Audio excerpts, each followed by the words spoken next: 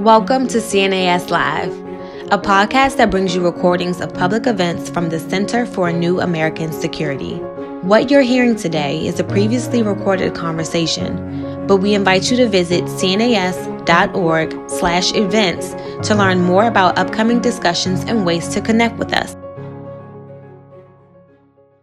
Welcome, everyone. Thank you for joining. I'm Paul Shari, Senior Fellow here at the Center for New American Security, and I'm very excited to welcome you to today's book discussion with Wesley Morgan, author of The Hardest Place, The American Military Adrift in Afghanistan's Pesh Valley. Wesley Morgan is a military affairs reporter who recently covered the Pentagon for 2.5 years at Politico. He has previously worked as a freelance journalist in Washington, D.C., Iraq, and Afghanistan, contributing stories to the Washington Post, New York Times, The Atlantic, and other outlets, and is the author of a fabulous new book that we're here to talk about today. Wes, welcome, and thank you for joining us. Thanks so much for having me. You've written a fantastic book. Here it is. It is really quite a read. Can we get a shot up on the screen here of it? All right, so you can see, folks, just to hear the cover in more detail. The book is, let me just say, it is hefty. The book is available in all formats, so hardcover, ebook, audiobook, everywhere books are sold. But if you're getting it in hardcover, even before you crack the cover, there's this visceral sense of the scale of the war when you're looking at the book. So this is quite an accomplishment, and congratulations on the book's release this week. Thanks, Paul. Yeah, it's been an exciting week. This book has been a long time coming. I want to start by asking you, what is The Hardest Place? Sure. So the place that the book is about is called the Pesh Valley. It's a valley system in Kunar and Nuristan provinces in northeastern Afghanistan. The Pesh is a river that flows down from Nuristan into Kunar. The Pesh is this, it's a very steep valley. It's got a sort of a thin, narrow valley floor with arable land. And many of the towns are down along that arable floor. And then from the mountains, various smaller rivers flow down into the Pesh and join it as tributaries. And some of these places are more infamous than the Pesh itself is. For example, the Korengal Valley is a place that for a time there, a decade ago, was almost like a shorthand for Afghanistan in popular culture. You'd hear Korengal as the stand-in for Afghanistan in video games, in movies, in House of Cards, because it was a place that for a period of time was infamously deadly for U.S. troops. A lot of embedded reporters had gone there, taken really striking footage and imagery from this place. Because something that's unusual about the Pesh Valley and its environs in Kunar and Nuristan is that it's strikingly wooded. There are big, thick forests up in this place. So the title of The Hardest Place is from a quote from General David McKiernan, who was one of the four-star commanders who oversaw the whole U.S. effort in Afghanistan over the years. And he, along with many others, would single out this part of the country as just one of the toughest places to operate in for U.S. troops for a variety of reasons. One of them being just the terrain and the vegetation. It's jagged, it's hard to land helicopters, it's hard to operate drones, weather keeps aircraft grounded. And then also it's in the same way that the physical terrain is magnified the difficulties for U.S. troops in Afghanistan in this place, so has what the military would call the human terrain. It's a complex area. People on the valley floor speak Pashto. People up in the side valleys, in some cases, speak just completely different languages that don't have a written form and are probably on their way out, but still exist and were very, very tricky for U.S. troops to penetrate, because just finding an interpreter who speaks Korengali or Tregami or Kalasha Allah, some of these languages, is very, very difficult, let alone one that you can trust not to drag you into local disputes or play you in some way. The terrain itself is almost like its own character in the book and is such a big part of this. And what I'm going to ask Megan to do is maybe put up some pictures that we have while we're discussing so people can see for themselves, some photos that are from the book. I want to ask you though, Wes, there's this theme that runs through your book that I'd like to draw out, which is, why are U.S. troops in the Pesh? Why go to this place that is in some ways the ends of the earth? Yeah. That was actually kind of the question that motivated me to write the book in the first place. Over 10 years ago, I spent some time with an infantry battalion from the 101st Airborne Division that was living in the Pech, 700 guys spread out among 4 outposts. And the thing that was really striking to me at that time in 2010 was that, we understood broadly in some sense why we were in Afghanistan. It's because of 9/11, and it's evolved into this, twin counterterrorism and counterinsurgency missions. But U.S. forces had been in that particular part of the country for so long that the origins of these little bases was almost lost in the mists of history, even though really it had only been a few years. But because of the way that U.S. forces rotate constantly every 6 months or 12 months or 15 months, just the origins of these bases would get lost. You'd be at a place like Kopp, Michigan, at the mouth of the Korengal Valley. And, of course, it's not the business of the soldiers who are defending this place and patrolling from it to understand the history behind what brought them there. But, even the company commander, even sometimes the interpreters who'd been there for longer than the company commander, wouldn't really be able to tell you exactly when or why this particular base was established. So I was really interested by that, and decided I wanted to kind of pull that thread and rewind and figure out how each of these bases had started out. And what you see happen is U.S. forces went up to this part of the country with a very narrow mission in the spring of 2002. They were trying to figure out where bin Laden had gone after the December 2001 Battle of Tora Bora, where he'd escaped U.S. bombing. And so, some of the most elite secretive parts of the U.S. military, the Joint Special Operations Command, the CIA, went up there, and that's what brought you up there as a Ranger private, was as part of that effort. But very quickly after those forces and that task force that you were part of kind of moved on to bigger things, the war in Iraq, for instance, other forces were left behind. Other special operations forces, Green Berets, were left with some of these bases. Then conventional forces inherited them. And so along the way, there are just these little increments by which the mission changes, sometimes as a result of big decisions made in Washington and Kabul, and other times as a result of, fairly small seeming decisions at the time made by captains and majors and lieutenant colonels and colonels, but that wind up having very outsized effects as these changes accumulate and the war of rotation continues. Early on in the book, there's a story of these 2 ODAs, Green Beret A-teams, who are up in the valley. And it is, in many ways, the start of where things begin to kind of go wrong in the Pech. Can you talk about that? Sure. So in the fall of 2003, the Ranger Regiment, which, your old unit, did a big operation up into Kunar and Nuristan, trying to figure out, it was another effort to try to pick up bin Laden's trail. And it was fruitless. It was called Operation Winter Strike. It didn't really turn anything up. It just was a big muscle movement for the Ranger Regiment and the Joint Special Operations Command that didn't result in much. But it left behind a base that was named after a 2nd Battalion Ranger named Jay Blessing, who was killed during the operation. So there was this base that was established in the fall of 2003, just essentially as a launching point to help get helicopters and trucks and stuff into Nuristan during this operation. But then once the operation was over, the base was still there, and the Green Beret Task Force in Afghanistan essentially raised its hand and volunteered and said, we can make something out of this place. We can raise a local indigenous force here to help secure the place while the Afghan National Army is still starting to come online in Kabul, because there really was no Afghan National Army to speak of yet. So a Green Beret team winds up at this little base, which is called Camp Blessing after this fallen Ranger. And it's a group of, about 12 guys from the 19th Special Forces Group. So they're guys from Utah. They're actually National Guardsmen. So not full-time active duty Green Berets, although many of them have done that previously before going into National Guard. So they spend 6 months in the Valley, this National Guard team. And then they're replaced by another Green Beret team, an active duty team from 3rd Special Forces Group at Fort Bragg.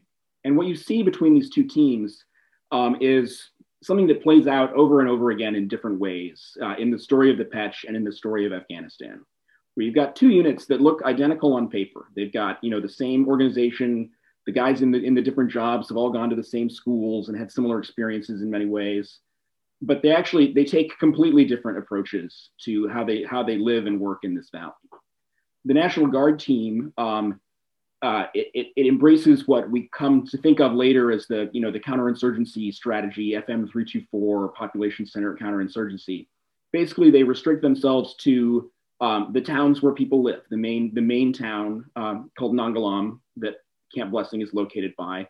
And they try to just build up this local force and create a sense of security in a little bubble around this town.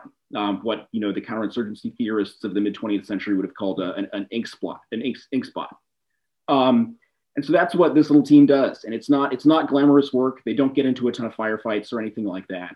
Then the third group team rotates in, and it's been reading all the human intelligence reports that the 19th group team has been collecting and sending up the chain of command. And the third group team's perspective is, you guys haven't been going after the enemy. You've been focusing on this. You've been focusing on this little bubble and allowing a cancer to grow nearby, allowing the enemy to kind of live unmolested and do their thing. And they start to focus on a valley called the Korengal Valley, which is one of the side valleys of the Pech. And it's one where U.S. troops, essentially largely starting with this third group team, get sucked into a timber war between the Korengalis and outside parties who are responsible for exporting their valuable cedar wood over the border to Pakistan. So the third group team, it keeps getting reports that the Korengal where the bad guys are. That's where you got to go to find the bad guys. So they just start going in there and fighting. And it becomes there's a momentum to this where by late 2004, when this team leaves and essentially the Green Berets hand things over to conventional Marines, the ball is rolling. These new Marines don't know anything about what the 19th group team had been doing 6 months earlier. They just know that the Korengal is where the fight is. And that is essentially the beginning of what becomes this very emblematic struggle for U.S. forces in Afghanistan, where the U.S. and the Taliban, neither of which are local parties to the Korengal conflict, both are sucked into it, and the Korengal becomes this arena in which they duke it out at great cost to both sides. Well, and what's part of the tragedy of U.S. involvement in the Pech is that the U.S. ends up wrapped up in what you can see is this really bloody local insurgency. There are, foreign fighters, Taliban come later, but originally it's not about foreign fighters. It's not about Al-Qaeda. It's about, local Afghans. Maybe you could talk a little bit about that dynamic and kind of how that unfolds. Sure. I mean, so something that's interesting about Kunar and the Pech is that it's not the southern Pashtun heartland of the Taliban. The Taliban had it controlled the provincial capital before 9/11, but really the Taliban had a very weak hold on Kunar. It was not native to the province. Many local actors were still resisting the Taliban. So it's not like there was a kind of a built-in network of Taliban insurgents who immediately started fighting Americans when they showed up. It took several years, in fact, for the Taliban to really arrive in the province and take the reins of what had become this native insurgency of local actors fighting the United States for various reasons. And often these reasons had to do with mistakes that the United States had made. U.S. forces had detained the wrong people, killed the wrong people, acted on tips that turned out to have been motivated by, in bad faith by people they were relying on for information who used them to settle conflicts. And so it actually takes a number of years for some of the figures who become Taliban commanders in the valley. There's a guy named Mullah Dowran who was eventually killed in a drone strike in 2013, but who for years and years was kind of one of the main local commanders fighting the Americans in the valley. He had fought against the Taliban before 9/11. He had briefly dabbled in, being part of the new government post 9/11, as did many strongmen in the province. But by 2003, he was fighting the United States. And it wasn't, in fact, until 2010 that he formally joined forces with the Taliban. And stories like that play out throughout the province. The Taliban starts coming in and taking charge more and more, providing funding, providing weapons, providing training. But really, you see a patchwork of little local resistance groups fighting the United States, who then receive this support from outside actors like the Taliban and Al-Qaeda. Yeah, I mean, one of the things that's interesting reading it is there's almost this palpable sense of like a gravitational pull that sort of gets underway early in the war, where, the Americans are there because they're people, that shoot at them. And they've been trained to run to the sound of the guns, right? Whether it's, the third group team or the Marines that follow them or others. And so, people shoot them, they're going to go deep in the valley, they're going to attack. And then the people are fighting because the Americans are there, right? It's like this combustible mix that kind of happens. I'd be curious in your take on kind of how that dynamic begins to unfold. So some of the things to keep in mind here are, one, how easy it was for U.S. troops in the early years to just get up and go do things without a whole lot of checking in with higher headquarters. The war eventually evolves into a heavily centralized structure where, to get outside the wire within the past few years and go on a patrol, units have to submit, very long PowerPoint slide decks way up their chain of command, get approved by generals and so on. This wasn't the case in 2003, 2004, 2005. Teams would just get up and go. They might send a 5Ws update, who, what, where, when, why, to alert their higher headquarters to what they were doing. But really, it was just, it was get up and go, make a job for yourself, make yourself useful. So the bar to start something was very low. And this applies even to the construction of bases and outposts. It turned out to be much, much easier to build a base than to unbuild a base. So once, an outpost that gets started as just a little small encampment that nobody thinks is going to be there for very long, within a few years, it's kind of it's a little fortress that it's a major logistical operation to get rid of. And often one that requires the sign off of a 4-star ISAF commander or his 2-star deputy. So you get bases that were built kind of at the drop of a hat, then become, there's a year-long process, decision-making process to decide whether to pull out of them and to line up the resources to do so.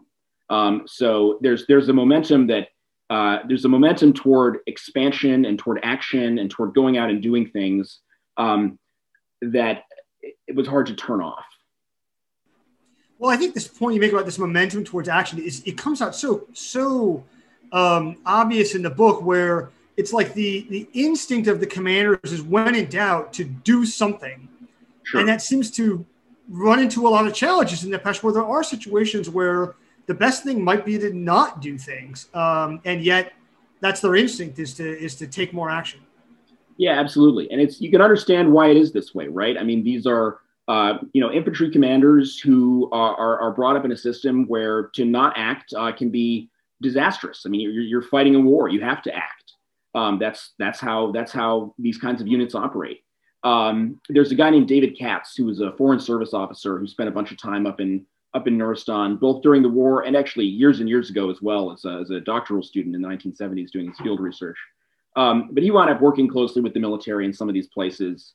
And the thing that was incredibly frustrating to him was, he could see that these societies are so complex. U.S. forces, everything you do, it has effects. Just, knocking on somebody's door, talking to somebody, sends a message about that person to other people. Nothing you do is inconsequential. But it's so hard to predict what the consequences of your actions will be. And so, as this guy David Katz put it, sometimes the more you understand about the place, the more you realize that you just have no idea what the consequences of anything you're doing are. And for military commanders who are steeped in the idea of needing to act and needing to act quickly and decisively, it's a very contrary mindset. These things just don't fit well. It can be very, very difficult to justify I don't understand what this is going to do, so I'm not going to do it. That's not how these guys are trained to think. Right. Nor is that really seen as an acceptable answer to their leadership. Right. Yeah. So there's this, it's a long war. The American involvement deepens over a period of several years, where there are these kind of bases that you're describing that can incrementally build deeper and deeper into the valleys. I wonder if you could describe kind of how that process unfolds over time, pulling U.S. troops, in some cases, like really far deep into some of these offshoots of the Apache. Yeah. So every one of these little outposts that gets built has its own origin story. And by the time that each of these bases has been there for a while and is just, it's like a fishbowl in the valley floor and it's being attacked every day, it's very easy for the troops at each given outpost to just think, what kind of idiot built this base? And is it just to get us killed? But of course, that is not the case in any one of these outpost stories. I mean, they were built for a reason, good or bad, by somebody that wasn't just, I'm going to put American troops in danger.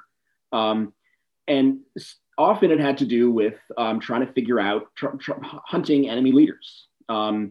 There's the Waigel Valley north of the Pech is a place where the U.S. built its most remote outpost in the region.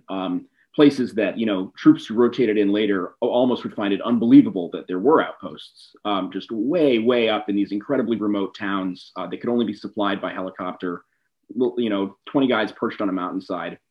And in 2006, when a lot of these outposts were built after the initial ones in 2003, a lot of it had to do with a big operation that the 10th Mountain Division launched in the spring of 2006.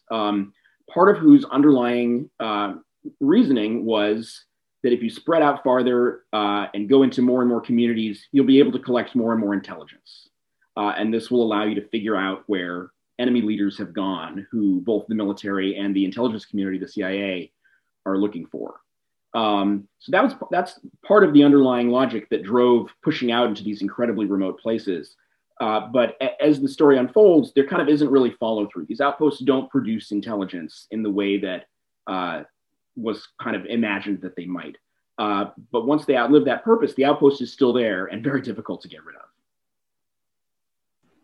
So as the U.S. deepens its reach into these valleys, they end up with, as you described, these outposts in these really remote places, you know, some of them inaccessible by road, only accessible by helicopter, which even, you know, airlift's obviously critical to U.S. operations in Afghanistan, but, you know, it has weather problems and other things. And some of these end up in just these really indefensible locations. And then there are some disasters that then unfold. I wonder if you could talk about some of these incidents that occur where some of these outposts are attacked. Sure. Yeah. So this part of the country, you know, the Afghan East in general is where you'll see massed attacks against U.S. outposts over the course of the war. And the highest density of these attacks, these kind of almost Vietnam style, enemy trying to get inside the wire, you know, overwhelm the defenses, try and drag somebody away. The bulk of these events happened in Kunar and Nuristan, including several in the Pech Valley and its tributaries. The first one, which nobody really remembers, is in the fall of 2004 with the second of these two Green Beret teams to live at Fob Blessing. It endured a series of very serious massed attacks against Camp Blessing, which then was a very small base. Which luckily didn't result in any Americans being killed and kind of are just sort of forgotten in the annals of the war. But they are they're foreshadowing of what's to come as more and more of these little bases spread out. There's another one, the Battle of Combat, Maine in the fall of 2006, where a little outpost that the 10th Mountain Division guys have built gets just absolutely slammed. You know, everybody pinned down, all the heavy weapons out of commission, radios out of commission. And again, it's kind of by luck that no American is killed and it doesn't make headlines. It doesn't come into the news. But eventually luck runs out. And there are a series of these events in 2007 and 2008. There's one in August of 2007, the Ranch House outpost in the town of Iran's way, way up in the Waigel Valley, the most remote one of these outposts, is attacked in a massed assault. The enemy does, in fact, get inside the wire, take control of some of the perimeter towers. Again, amazingly, no American is killed, although quite a few are wounded. But this one acts as a wake-up call to start, you know, to motivate the unit that's in theater at the time, the 173rd Airborne Brigade, to start trying to close these places down. These ones that are just essentially untenable and have not lived up to the promise that they had been built for a year or two earlier. And so it's actually in the course of this long withdrawal, because you can't just withdraw at the drop of a hat. They pull out of the Ranch House outpost, they pull out of Bela outpost next door, but they don't want to just precipitously leave the valley altogether for fear of how this will be perceived, that it will look like a Taliban victory. So what the unit does is it consolidates these two bases that it's closed and tries to build a new one that will be more sustainable and more, you know, easier to reinforce in a place called Want. And this outpost in its construction phase, before there's really much of it there, gets hit really hard and 9 Americans are killed in the space of an hour or two on the morning of July 13th, 2008. And U.S. forces then do pull out, and essentially the effect is the same as the one they were trying to avoid. You've pulled out of the valley, and in fact, you've done so, the way it looks to local people is you've done so after having been bloodied pretty seriously, and it looks like a defeat. And that's the way the battalion commander at the time, a guy named Colonel Bill Osland, who appears repeatedly through the book and through the annals of the Afghan war, puts it. He says, it was a tactical victory for us on that day. and it was a strategic defeat. So I want to talk about Wanat in particular. And I'll use the Americanized version, which you clarify in the book. It's not actually accurate, but I think people, if they've heard of it, will have heard of the Americanized version of Wanat. So, the Battle of Wanat has drawn a lot of attention. It's been one, and what's fascinating reading the book is that so your book provides this broader perspective situating the Battle of Wanat, which has gotten a lot of attention, and then the aftermath of it, and the after-action reviews, and the disciplinary actions and other things. But you situate it kind of in the broader space of U.S. involvement in the PECH. And you kind of described how we got there. But what's fascinating reading it is putting this outpost at Wanat does not seem any more ill-conceived than anything else that anyone's doing at the time. Like it seems equally it seems like a bad idea when you're reading it, in part because you know where this is going as a reader, but also it's like these outposts are not a great idea at this point in time in the war. But it almost looks like they just that day just seemed unlucky relative to say some of these other attacks where they had been people inside the wire, but no Americans have been killed. I'd just be curious in your perspective on that battle relative to other things going on at the time.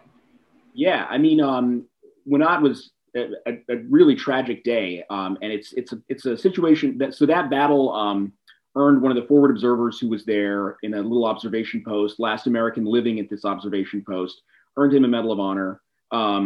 There was another Medal of Honor awarded to another soldier in that same company for another battle where a patrol was just completely overrun. These events, they produce these tremendous numbers of Valor Awards, and they give you the sense that when that many Valor Awards are coming out of a place, something has gone wrong, and that's the perspective that the 173rd Airborne Brigade guys take to it. Is that the ferocity of this fighting that's producing these Valor Awards really suggests that we have gone too far. We've stretched out too far. But because the Battle of Wanat so many Americans lost their lives in it, it was a scandal. And there were investigation after investigation into it, but always on, as you say, kind of the micro events of the battle itself and the days and at most weeks leading up to the battle. Why was the company commander physically present or not physically present? Why was the battalion commander physically present or not physically present? Was there enough water? Did the M4s all work? Things like this. Rather than kind of lost in this was the bigger picture of how the unit had been put into a position where it was. The more palatable option was this place Wanat was going to be more defensible than the two outposts it had pulled out of. I tried to place Wanat a little bit in this bigger picture of this could have happened at any number of outposts. It almost did happen at any number of outposts. It did happen with that body count at Wanat, and so Wanat, was the one that resulted in headlines and investigations and recriminations and recommendations for charges of dereliction of duty. But it's just by the grace of God that the ranch house attack a year earlier hadn't ended the same way, or the Combat Main attack in 2006. A very tiny thing can sway one of these battles one way or the other. Yeah, the ranch house assault in particular was harrowing reading about it. That I'd certainly heard of Wanat and Cop Keating and other similar incidents. I'd never heard of ranch house because in part, they've been relatively fortunate in terms of although you said a number of people have been injured, but people inside the wire, and it's just a lot of these are very, very harrowing firefights. You were talking about a lot of the heroism and bravery by the soldiers and Marines and special operators in this area.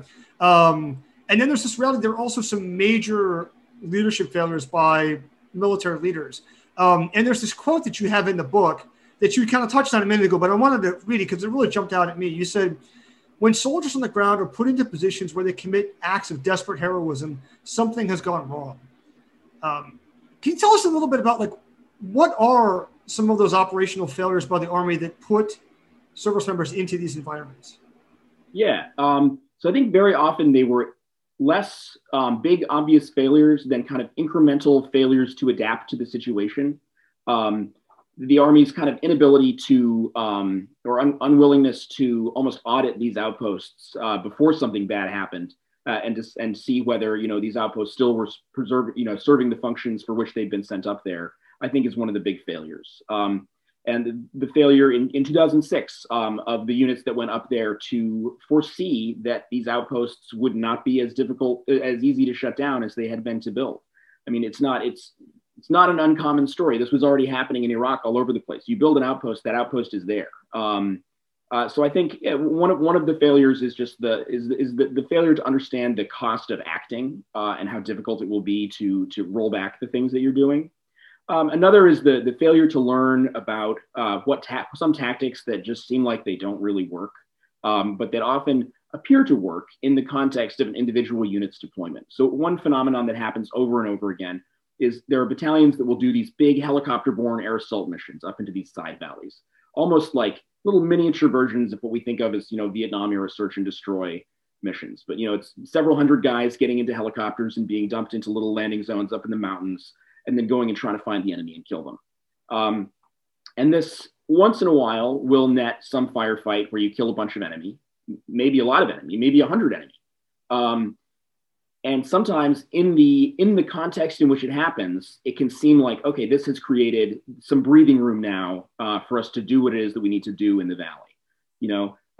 We've killed a lot of enemy, now attacks are down, now we can talk to the elders more, we can build the road, things like that. But it never lasts. And in fact, sometimes just by the timing of the cyclical way, seasonal way that the fighting happens, it can be very easy to assume that your operations are having an effect that may in fact just be the effect of the enemy going home for the winter to Pakistan.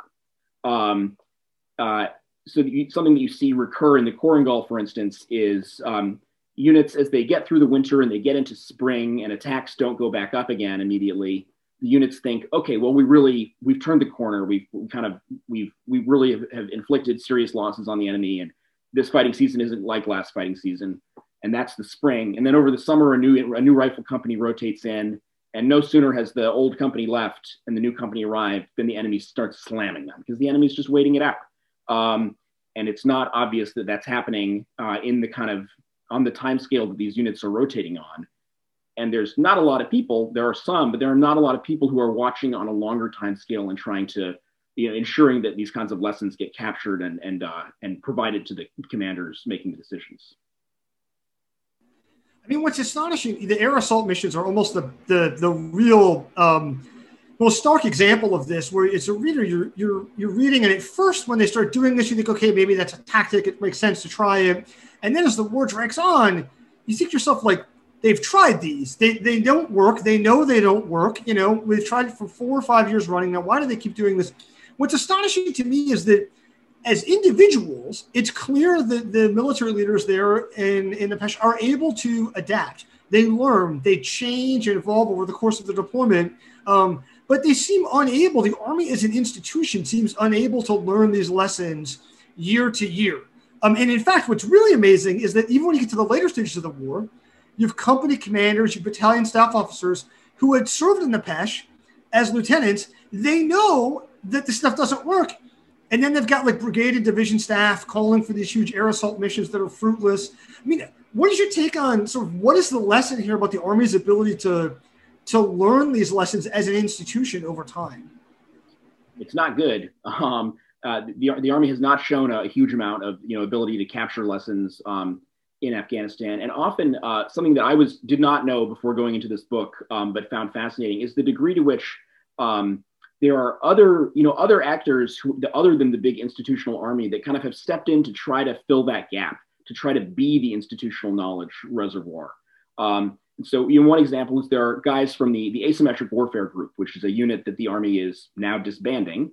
But it was a unit of special operators and contractors, typically the contractors being, retired, very experienced special operations guys, who would try to go in there, and they would go back to Kunar again and again and again, and they would do the same in other places like Mosul and Ramadi, and they would try to help the units get through the transitions by staying with them beyond, the 2-week overlap period that the unit has with the guys they're replacing.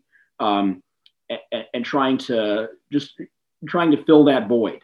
allow more of the lessons to kind of percolate into the unit than the sort of flawed transition process was able to capture. And the Army has made a variety of efforts to try to fix this problem.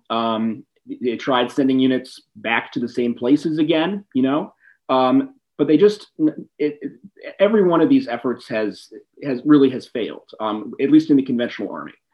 Special operations forces have had, I think, greater success at it, in part because they are able to kind of have the luxury of going back to the same place more reliably year after year after year. You see that with the Ranger battalions going endlessly rotating through Afghanistan.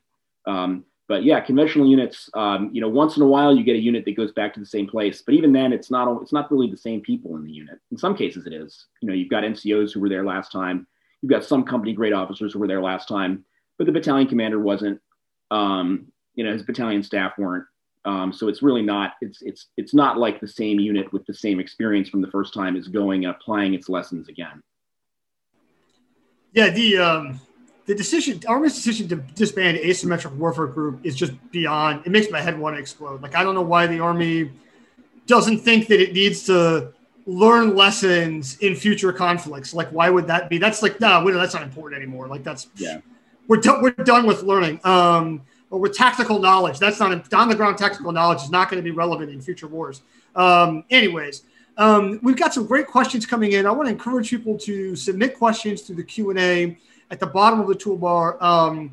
Let me take the first one. So I'm going to kind of paraphrase here, and then we'll push the question out to participants so they can see the full question. But Wes, one of the things that comes out in the book is there's these two parallel wars being fought. Right, the book is mostly about the conventional Army troops, and then there are Marines and some Special Forces troops that kind of play a role in this, and sort of the battle space owners, if you will. But then there's JSOC that's just like doing their own thing, right? And can you talk about kind of that dynamic and how that unfolds throughout the course of the war? Yeah, so this is something that unfolds very starkly in the Petch because there always remained kind of a counterterrorism interest in the Petch. So the CIA and JSOC, the Joint Special Operations Command, remained persistently interested in Kunar and Nuristan throughout the course of the war because there were these al-Qaeda figures who were known to be up there. Whereas in other parts of the country, Sangin or Zari or somewhere in Kandahar or Helmand, you could go for a long time kind of without the counterterrorism aspect of the war showing its head. In the Petch, the counterinsurgency and counterterrorism, or kind of the daytime war of the conventional units who patrol the area and try to get to know people and build up the Afghan forces, versus the nighttime war of the Rangers and SEALs who come in and do raids, it's very stark, the ways that these two threads often conflict with each other. There are moments in the war when they support each other, when a JSOC task force commander makes the decision, okay, we're gonna sort of bend this night raiding machine that we've developed, and we're gonna use it to hit the targets that the infantry commander on the ground wants, and we're gonna coordinate with them. But those are more the exception than the rule, and it takes a long time to get to that place. Even when that's happening, even when it's they're going after targets that are the targets that the battalion commander wants hit, targets on the ground. When these special operations forces come in and kill a bunch of people, in a house in a village, even if they've gotten the right guys, it's a mess for the conventional forces to clean up in the morning. Now, in some ways, you can say that's a good thing. The conventional force gets to play good cop and say, "Look, this wasn't us," and it wasn't. It was the SEAL trooper, the Ranger platoon that came in from Jalalabad. But it also it can be a very difficult dynamic for these units to grapple with, who have been trying to build rapport in these communities, and then they have either perhaps a raid gone wrong or a raid that hit the right target but killed more people than really was necessary. They can really damage the relationship that the conventional unit has been building. So U.S. troops are no longer owning ground in these outposts in the Petch. When you can talk about the turning point that kind of led to this, what was ultimately a long withdrawal, just like there was a long, really deepening of U.S. involvement there, and kind of what tipped the scales? Yeah. So again, it was incremental. It started with the Waigal Valley in 2007 with the Ranch House battle and the Battle of Wanat in 2008. The Waigal was the first place that they decided to come out of because they realized, we're not actually accomplishing the goals up at these little outposts that we tried to accomplish, went there to accomplish. Next up is the Korengal. It essentially takes a year between when the US military decides that it wants to come out of the Korengal and when it's able to come out of the Korengal. In large part, that's motivated by what had outposts that previously had been able to be supplied by road no longer are able to be supplied by road. So they become that much more tenuous, and that, gets commanders' attention more. The fact that you could lose a helicopter at one of these places. Nevertheless, it takes a really long time to kind of pitch the idea and line up the resources to get out of there. Again, in part because these withdrawal operations are conflicting with these big battalion air assault operations throughout the country in a competition for scarce resources, particularly helicopters. So that's another factor that kind of drags it out. So it's in the spring of 2010, they do come out of the Korengal after a year of kind of deliberation about it. And then it's shortly after that, the battalion that I wound up visiting in 2010, the visit that kind of inspired this book and that's described in the prologue of the book and then later in the book as well. This 101st Airborne Battalion is sitting in the valley. They're no longer in the Weigel or the Korengal, they're just in the main valley. And essentially the war that had been up in the tributary valleys has now come down to the main valley. And outposts that previously were kind of quiet outposts, backwater outposts where troops could, relax during a rotation away from the embattled outposts in the Korengal and Weigel. Now these places are the embattled ones. And at this point, there is no security bubble or ink blot anymore. It's just the war is in the villages, the war is on the road. And so the battalion commander who was there at the time, a guy named then Lieutenant Colonel Joe Ryan, now a one-star general back in Kabul on, I believe, his 8th Afghanistan deployment. He fairly early in his battalion's deployment, and I think his division commander at Bagram was reaching the same conclusion at the same time, decided the same logic that applied to coming out of the Korengal now applies to coming out of the Pech. We don't need to be there. We're the problem now. Kind of all the goodwill has all been has been squandered. We're not solving anything anymore. We're creating the conflict. And again, it takes a long time between the summer of 2010 when these 101st Airborne leaders decide they want to come out of the Pech, and April of 2011 when they in fact are able to do it after it has been run up the flagpole to Kabul. There's been another big air assault operation to kind of bloody the enemy again, so it doesn't look like we're just leaving with our tail between our legs. Again, at a cost in both American and Afghan lives. But they do. They come out in March and April of 2011. They come out of not all 4 of the Pech bases, but 3 of them, and it's a pretty mostly withdrawal from the valley. But it's done, even though it took so long, it's kind of done without really the collaboration of the Afghan troops, the Afghan military, who are getting their input to see whether they want to do this thing or not. And what winds up happening is the Afghan government says, we're staying. These bases are important to us, even if they're not important to you anymore. So an Afghan battalion is left out at Fob Blessing, and it essentially is just cut off. It's unable to fend for itself, and it's on the verge of collapse. And this draws U.S. forces back in again later in 2011. No sooner than they left, than they have to go back in on a smaller scale and stand up kind of an advisory presence to get this Afghan unit back on its feet. And the way they execute that mission, you're tempted to think, well, they've been doing it this way all along. This small scale, advisory presence out at the base, helping the Afghans do things that are within the realm of possibility for the Afghans, rather than dragging them along on big air assaults up into the mountains. Could this all have happened sooner? But it wasn't until, this period later in the war that you're alluding to in 2011, 2012, when there were guys who had experience there. There's a company commander in particular named Loren Crow, who was there in 2011 to 12, who had previously been in Kunar and kind of had seen the war of the big air assaults and had seen how fruitless it was. And he's a guy who kind of insists on, we're going to do this at this sort of smaller, more reasonable scale out in the Pech now that we've been drawn back out there. And so that enables them to then withdraw again after kind of a year of helping get this Afghan unit back on its feet, back to where it had been before we pulled out. So another question from the participants here. So the discussion thus far has painted a fairly futile picture of these bases and U.S. involvement there. This may be, in fairness, a reflection of my perspective. I don't want to put that on the U.S., but the question to you is, were there any positive or lasting effects from kind of U.S. involvement in the Pech? What's your take? the Afghan government controls the Pech Valley today in the sense that they control the road, they control the district centers. So there is a ribbon of government control stretching out through that valley. You go off that ribbon and it's all controlled by the Taliban. And this is in a province where there really was not extensive Taliban control before 9/11. There are roads that have been built that are very beneficial for the people who live there. These roads are they're collapsing and falling into states of disrepair because they were built in ways that were not capable of being sustained by the Afghan government. So, I mean, I think, there are tangible benefits that have been brought to probably not really to the people in the tributary valleys. The benefits have dissolved there for the most part. But yes, that have been brought to the main Pech Valley. There are schools and clinics that weren't there before. I don't know whether any of those things will last. Can you think, another question from the group, can you think of any set of military tactics or a different strategy or approach here that would have resulted in a better outcome, either in the Pech or more broadly, how should we think about maybe the rest of the country?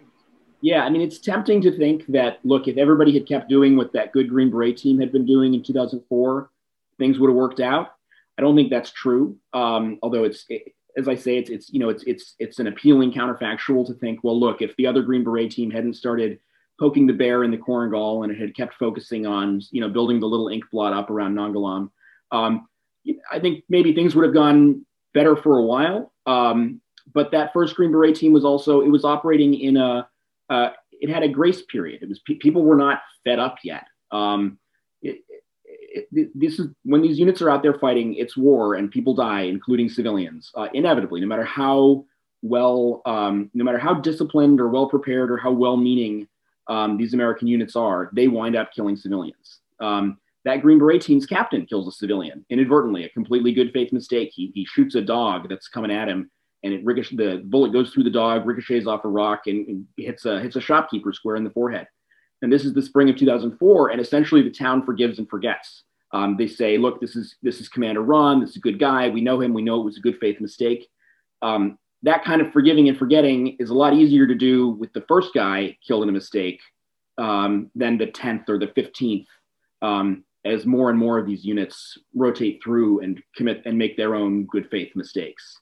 So I do think that, if there had been a way to go out there and accomplish something quickly, get an Afghan military force on its feet quickly, I think by virtue of it being quick, perhaps it could have been more successful than this kind of this half-life that the conventional presence had there over the years that eventually just wore out its welcome.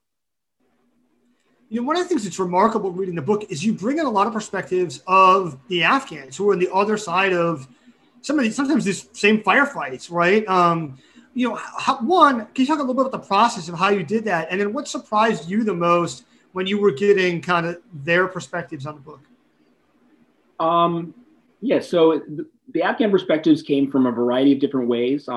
Interpreters were incredibly valuable resources because really what I was trying to do was gather Afghan perspectives on the Americans that they had seen come through.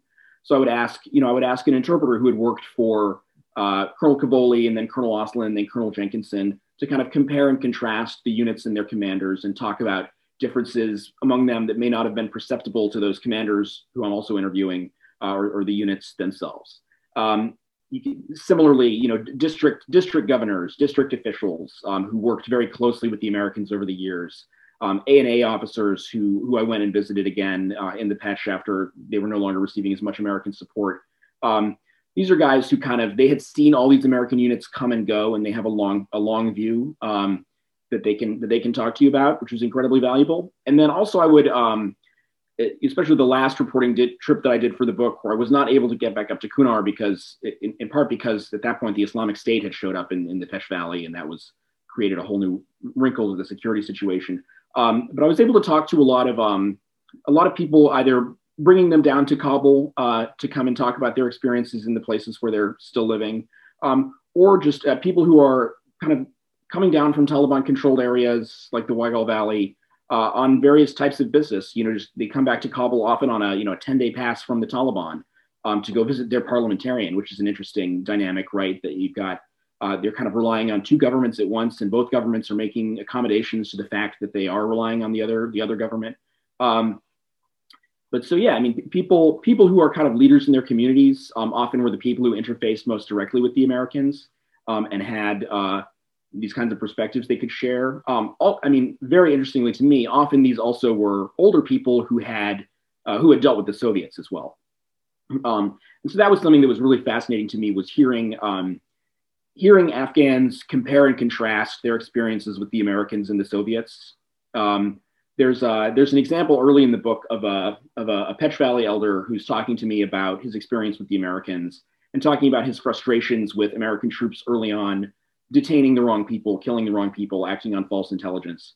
And he, before kind of launching into this critique, he almost he puts a big caveat in front of it. He says, essentially, I know they meant well, and they weren't like the Soviets, who his initial experience of the Soviets was Soviet advisors being present for a bona fide massacre of 100 plus men and boys.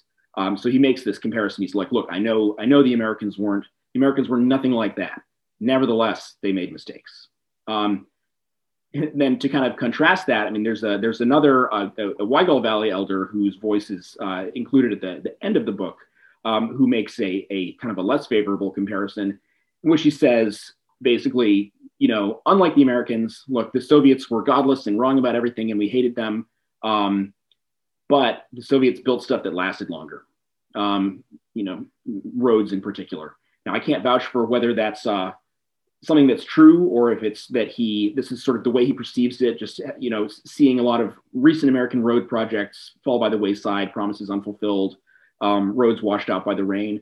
But that was his perception, was although he had sort of loathed the Soviets in a way that he did not dislike the Americans, Americans had made more promises that they had not followed through on.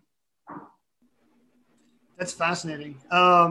So there's kind of a surprise ending to the book that I wasn't expecting, where there's this twist about U.S. involvement in the Petch at the end. Maybe could you talk about what does U.S. involvement look like there over the last, say, year or two?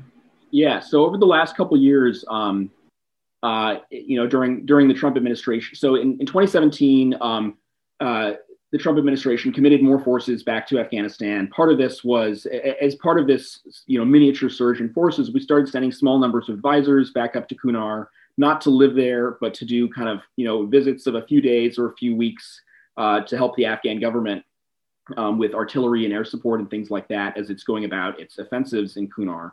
But what we're actually helping them do in these offensives in 2018, 2019, into 2020 was not fighting the Taliban, but fighting the Islamic State. That's who the Afghan government was fighting at that point, going into valleys like the Korangal, the Shuriak, where Americans used to fight the Taliban. And now it's the Afghan government trying to root out Islamic State. And interestingly, the Taliban is also fighting the Islamic State in these same places. So there is this alliance of convenience that is created between the Afghan government and the Taliban in Kunar, even as they are at each other's throats, waging an unbelievably bloody war against each other everywhere else in the country.